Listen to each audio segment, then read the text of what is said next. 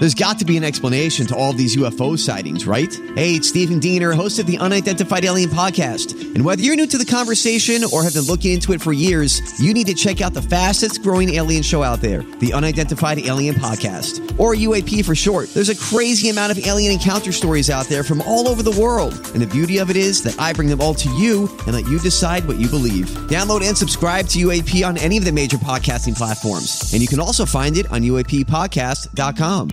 Testing, 1, 2, 3, 4. Testing, 1, 2, 3, 4. President and CEO, Reverend and Monsignor, parish priest and pastor to the poor. But those who know him well just call him Father John. At 75, he's the quintessential yes man. And this spring, Father John Ensler is saying yes to retirement and stepping down as head of one of our region's largest nonprofits, Catholic Charities of the Greater Washington area.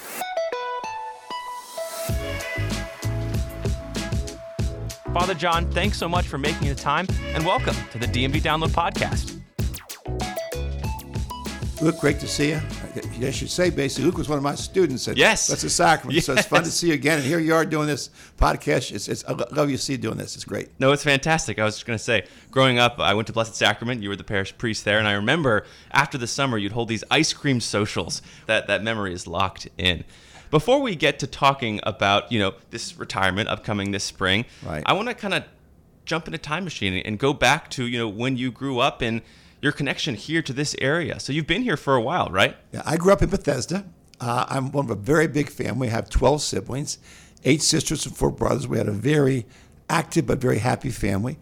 At that point growing up, it was all family-oriented. There were a lot of families around, and frankly, a lot of big families. So you had a lot of kids to play with. There was a club not too far away called Edgemoor Club. We used to go there. There's swimming, tennis, having fun all throughout my grade school years and high school years as well. It was a special way to grow up with a great community around me. And did this area look different than it does now? Well, think about Bethesda. If you know Bethesda, it was mostly houses. Right. And now what you see in Bethesda, the town of Bethesda, it's all that's grown up. I delivered papers in that area to houses. That would be all apartment buildings now. Wow. And it would be all kinds of, businesses now. So that's changed. I still love it, but it's changed. It's Right, different. right. 12 or 11 siblings, including you. 12 siblings. Wow. And 12 siblings, so it's 13. Yes. Oh, wow, that's incredible. So how did you kind of get to the position of becoming a priest? What led you there? And tell me about that journey a little bit. Okay. Well, one of the neat things, my family is very faith-filled. We're not, if you will, walking around like holy rollers. Right. But it's just a kind of my mom and dad had this great commitment to do God's work. And they were involved in God's work. And so that was important. But also my dad's brother was a priest. My mom had another cousin was a priest. So there are 3 or 4 cousins hanging around who were older than me by 15, 20 years, some older, who I'd see. By the way, I'd say, Luke, many young people, this is back in the 50s now. Right. When they went to school, Catholic school, I think probably half of us thought we'd be priests someday.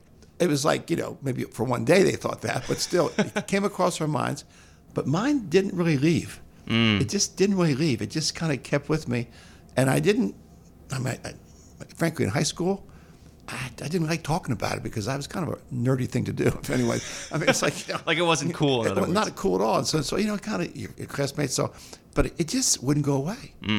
And it wasn't until college that I got more and more thinking about, this won't go away. I'm attracted to it, and I think I should go find out. And I talked to some other priests about it.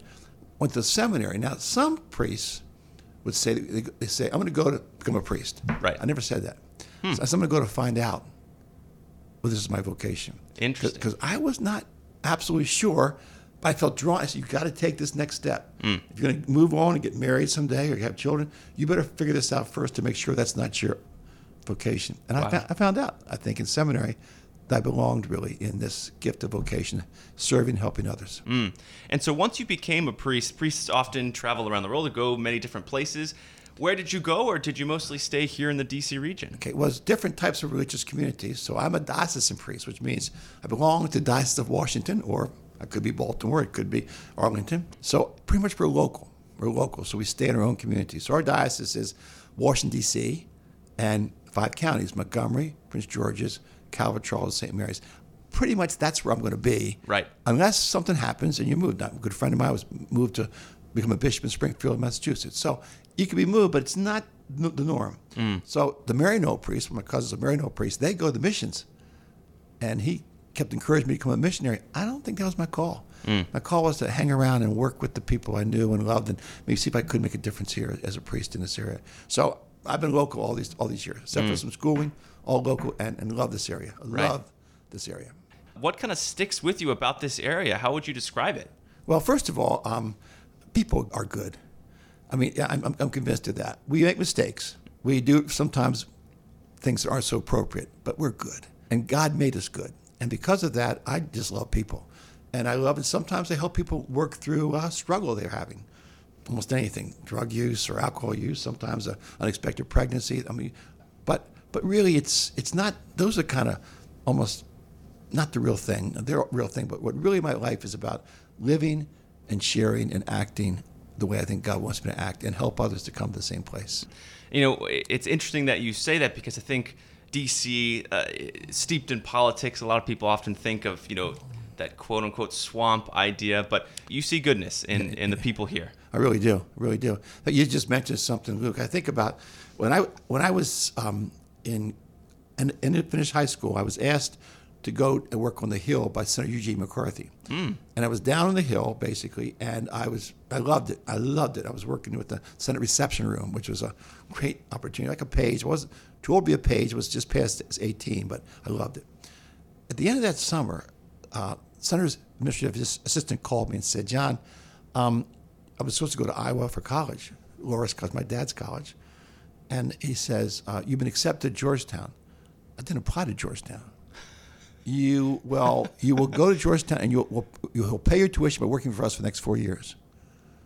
And this came. It's like mid-August. This came. I was supposed to leave in 2 weeks, and I don't really know why I said no to them. It's clearly Georgetown University, Loras College, right? Full tuition earned and paid, or 13 of us, and get to stay home.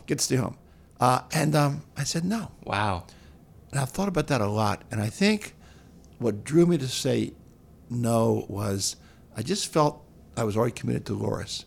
I look back now and I think, I would have been in Bill Clinton's class. I'd have been involved. I've been in Eugene McCarthy's, extended staff. He decided to run for president. I would have been basically, I'm sure, kind of an advance man for him. Right. Because I've been in the staff. I think my life would have gone a different direction. Maybe political almost. Yeah. I mean, I don't think a politician, but working in politics.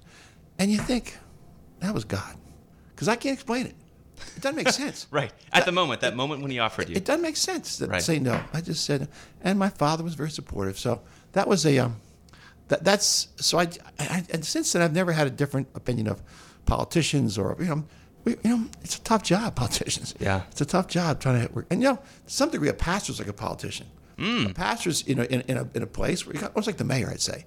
If you're a pastor, you're kind of the center of everything happens in a particular geography called a Catholic parish. Right. And it's fun, but you are the mayor, which means basically people expect certain things. And in the church today, there's conservative and there's progressive and there's liberal and there's radical, And so how do we get to the place we're called to be together? That's community. We work towards that. Right. And did you find your proximity to politics for that brief amount of time in the Senate helpful as you were a parish priest here in D.C. and then, became the CEO and president of Catholic Charities, which, the headquarters is just a stone's throw away from Capitol Hill, the White House. Did you find that helpful, or was that just kind of a coincidence? No, it is helpful. So I spent 2 more summers there as well after that. I still worked in the summertime. They weren't big jobs. I worked as an elevator operator one summer, and I worked down in the post office. But they were, again, you were in the loop of that. I found it to be very exciting. I found it to feel like you're a little small piece of making a difference for others in politics.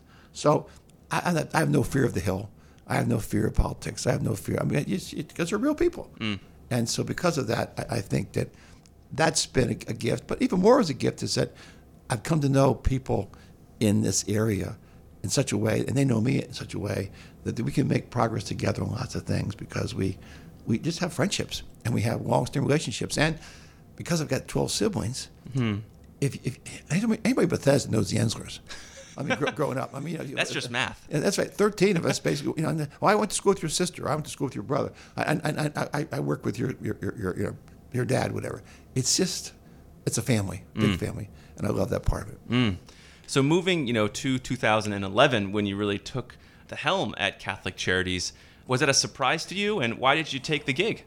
Well, it's an interesting story because I was your pastor, Blessed Sacrament. Right. Loving life there. I remember saying to the Cardinals, it was Cardinal World back then, Emmons, I think I'd like to get off some of these committees I'm on. And it was like I was 65 years old and spend the next number of years just really focused on the parish. And from my perspective, I've been there like 6 years. I felt like the parish was getting stronger and stronger, and you could feel energy, and it was just kind of which one is in a place. I remember that. A lot of happiness. The Field of Dreams. Yeah, exactly. The Field of Dreams came up. We built this field for the kids, and that was not easy because we had to buy a house and tear the house down. I remember that. Yeah. Crazy, but good thing to do. But the point is that I found that to be great. But somebody said, "What do you think about Catholic Charities?" I said, "I'm a pastor." And then somebody else said, just think about it. And then somebody called me and said, "Why don't you go talk to the Cardinal about it? He wants to talk to you." He said, "What are you going to tell him?" I said, "I don't know. I'm going to probably tell him I'm a happy pastor." Right. But I got in the room with the Cardinal World, no pressure at all. I think, John, you should think about this. I think you've got skills for this. You've got maybe some talents that you might be the one that we need to do this. And I said, okay. 15 minutes. Okay. I just said yes. Coming in, no, sure. And that's kind of one of my models. You say yes. Yeah. You say yes, baby. Yeah. So it's been a spectacular experience for me for 11 years. It's the best job I've ever had. I love parish life. I love it. I'm a pastor. Somebody said to me, "You're now a pastor for the poor." Right. I love that. Yeah. In other words, you're not a geographical pastorate like a church. You now have a big demographic to take care of. That's poor people. Right. And I love doing that. Yeah. Well, I was going to, mention Blessed Sacrament, that Chevy Chase Communities, kind of a wealthier community, moving from that bracket, if you will, to being a pastor for the poor. What really stood out to you about that? Well, what's really stood out to me, and stood out to them too, is that I'm not afraid to ask others who've been more successful, would they be willing to help those who are in need? And I have found an abundance, a huge abundance of love and care for the others. And I think, again, it goes to my relationship with them over the years. So I'm a pretty good, in a good sense, I'm a yes man. I say yes almost always to people. You want a wedding, a funeral, a baptism, a struggle, I'm going to try to say yes to you. And that has opened up a lot of doors. And people say this publicly to me, I can't say no to you because you never said no to me. I really, literally, when you ask for help, if I can do it, I'm going to say yes because you never said no. And that's I think part of the success I've had is that we just want to help people, and I say, "Do you want to join me?" Yeah. And people say, "Yeah." Wow. Millions of dollars. Yes. No, and I should say we should, hit some numbers here. Yeah. Catholic Charities sends millions and millions of meals for people in need. You have clinics, dental clinics, medical clinics. You provide care for mental health issues. Right. You provide shelter for victims of domestic violence. The list goes on, and a lot of that under your supervision and leadership. How much has Catholic Charities transformed, under your leadership? Well, I just budget-wise, numbers-wise, I came in, the budget was about $60 million, now about $100 million. Wow. Budget in 11 years. Some of that now is basically pro bono efforts included now too, according to the accounts. But basically, it's a lot more cash as well. Numbers have gone up. Last year we served about 170,000 people. During COVID, we served closer to 260,000 people. Wow. Meals, as you mentioned, 5 million meals a year during COVID. Now about 3 million meals a year. We have 1,700 beds every night. We take care of people who sleep in beds and shelters. We have dental clinic, medical clinic. We have a big effort for behavioral health. That's a big issue right now for the world, and for our country, because a lot of these things happening out there happen because people are mentally struggling, and there's kids and there's adults, and it's a sad thing. So all that, and then 57 different programs, 34 different sites, all that handled and managed by not me, but by a spectacular staff. Over 800 people work with us on staff to do the work they're called to do. I kind of set the tone. I kind of hopefully set the vision. I do some of that, but really the real heart of it is our staff, what they do every day. I think sometimes there's a sense of hopelessness. I know that was felt widely during the pandemic. Right. Oh man, we're alone. Oh man, it's so uncertain. The future is so uncertain. How did you all deal with that at Catholic Charities, and then kind of meet the moment? You said you fed 5 million meals during the pandemic. Right. How do you do that? Well, part of our mission statement is that the shorter vision is we give help that empowers and hope that lasts. And I saw our staff, they certainly were struggling, but say, it's not about me, it's about that homeless person. It's about that person who is so sick. It's about the people we buried basically during COVID and difficult thing of hospital visits. So they again, exemplified for me what it is to give hope by what we do and care for them. But I'm about to retire as CEO and president of Catholic Charities, but I learned in the first 3 months of COVID, I'm not ready for retirement because I was frankly just out of place. I was a fish out of water. I couldn't do masses. Right. First 3 months, I couldn't do weddings. Weddings had to reschedule. Funerals, we didn't get many. Even funerals, we couldn't do for a while. Wow. Well, if you did a funeral, it could be 6 people come to it, or 8 people. Baptism stopped completely, and so here I am sitting in the rectory, a lot of Zoom calls, a lot of contact, but not able to be present. Right. And I said to myself, if this retirement, I want no part of that. And I'm going to be still very, very busy, but I won't be the CEO and president. Right. That's the difference. So what work is really left to be done? Well, Jesus said, the poor you always have with you. One of his quotes. We can be spectacularly good at this, but the world is going to tell us there's still people in need. So it's an ongoing, everlasting effort. I think the key thing for me, Luke, is I don't want to just do what I call, I'll use it this way. I don't want to do just Band-Aids. I want to do surgery. And so Band-Aids are like serving meals, and that's good. 2.9 meals last year, 5 million during COVID. But that's not changing people's lives. It's not helping them move forward. So I would say I want to give work that basically meets people in their poverty or vulnerability and brings them to sustainability. That's surgery. That requires caseworkers and social workers, and we have a lot of them, hundreds or so, more than that. And working with people to help them go from here, where they are stuck, to a place where they're free. That could be getting them a job, find a place to live, helping them with their family issues. It could be helping them get off of alcohol and drugs. It could be working with basically, the fentanyl problems, it's a huge problem. It's a huge problem, and we deal with that. We have people in our shelters. I have kids I've buried from fentanyl and the young people. It's so that's not going to go away. We got to be the strong force that helps people deal with these issues and be a support to them, help parents, and help families know that they got a supportive arm ready to help them. And by the way, very important, Catholic Charities helps everyone. If you come to us, we don't ask you what religion you are, where you go to church, what's your background. We ask you one question. What is it? How can we help you? Right. That's the question. So people should know that basically you need some help, you come to Catholic Charities, we'll do our best. Right. You say yes. Right. Do our best. We've got a short break. Keep it here. We'll be right back.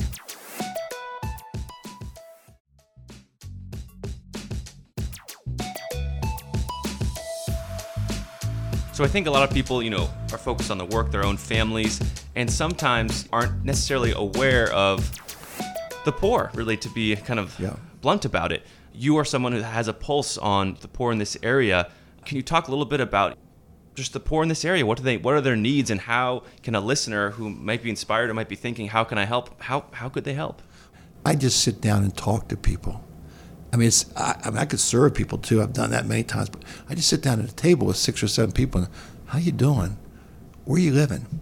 What's going on with you? And the stories are, phenomenal. And I think one story guy, I said, where are you living? He said, I live in a basically in a storage unit. I said, what? He says, I actually live in a storage unit.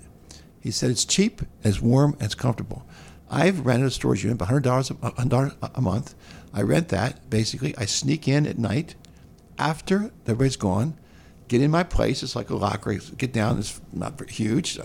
And basically, I sleep comfortably and get up before everybody comes back. And I've been doing that for a couple of years. Oh, wow. That's a story you hear you would never hear otherwise. Another guy says to me, kind of funny, he says to me, I said, how you doing? He said, well, what are you doing for money? He said, well, what I do is I go to Georgetown. And I basically just hang around the bars. Not drinking. I watch people come out of the bars. This is a sad thing, too. They've had too much to drink, many of them. When they get their Uber, they drop money. Like consistently. Yeah, he said, I've had nights when I'm at $300 a night. Just hanging around. There's bars and people walk out and they're kind of a little drowsy, and falls out. And it falls out. They drop it somehow. And they can't, and they're just, they had too much to drink, whatever. And these are stories you would never hear. Wow. But they're real stories. These are, if people tell me the real story, what's going on. So that's part of it. So I think the key thing is a couple of things. Number one, treat people not as inanimate objects, but as people. So I walk by lots of people, and we all do. And basically, we can just ignore them, or we can just smile at them. One wonderful fellow down by the Metro Center has a sign that says, "Just smile at me." He probably gets some money because of that, but just smile at me. Meaning, basically, just treat me like a human being. Don't treat me like an inanimate object. Don't treat me like one of the stones and bricks against the wall here. That, for all of us out there, it's not money. It's being nice. Now, again, it's not always easy to do that either, but I think it's a really good thing to say. Just, I'm aware of the fact that some people are struggling. We help them out. We always can use money, obviously. But I'm just today thinking about just how you can be just a person who's open to the fact that a human being who maybe grew up just like you, has had struggles and painful things, has all kinds of difficult situations, and he or she needs help. We can say, I'm going to try to do something just with a smile, maybe with a dollar bill, whatever, or I can walk right on by. I think that you'll feel much better if you can find a way to say, here, this will help you. Another trick I use a lot is I get McDonald's cards. I usually have McDonald's cards in my pocket as well as in my car, and I rarely go by somebody who asks for money without giving them a McDonald's card. It's $5. Right. It's $5. And it's not going to be for drinking. It could be. They can sell them, of course. But it's going to be basically you give them food. And there's a lot of, why McDonald's? Just a lot of them around. That's all. It works. There's just so many. And you get a lot of food for it. That's right. Yeah. And even though it's getting tougher now with inflation, I tell you, true. It's not the same. But anyway, but it's still good. Yeah. And they get food. So that's just a simple thing to do. Doesn't take much effort. And you drive it on the street and you see somebody with wanting food. And next thing you know, basically they're fed. And so, you mentioned earlier, Catholic Charities helps everyone. Doesn't matter what religion they are from. They might be atheists. Doesn't matter. They just, if they need help, you all are there. I think it's fair to say when, people think of the Catholic Church, a shining star on top of the mountain is, their service to the poor. I think that's undeniable, no matter where you're kind of coming from. But there are a lot of other issues people have with, the Catholic Church. Recently, sexual abuse scandals with children, really tough issues, social issues around sexuality and all of that. As you've been a priest for, decades now, how have you navigated all that other stuff that's kind of been happening as you're focused on, serving the poor? I've been a priest 50 years. A priest is coming in May, so it's a long journey. I've seen lots of stuff I prefer not to have seen. It is a tragic, sad, despicable crime to hurt children anyway. So basically, it's out there, though. It's not a huge number. It really isn't. It's a few bad apples, but every business or every family has a little bit of that. Well, our family has some, too. We've done a much better job in the last 4 decades, taking care of the situation. But having said that, basically, it's hard because, I know priests who tell me they don't have to wear a collar anymore because they feel like they're being looked upon as being an abuser.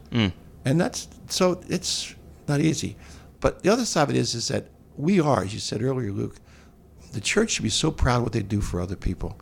I mean, I would say the church, I think all churches, what we've done for the poor and those in need over the centuries it's phenomenal.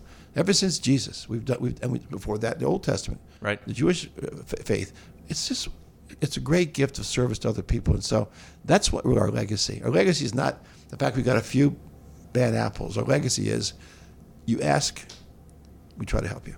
And that's a legacy I live by and practice and love.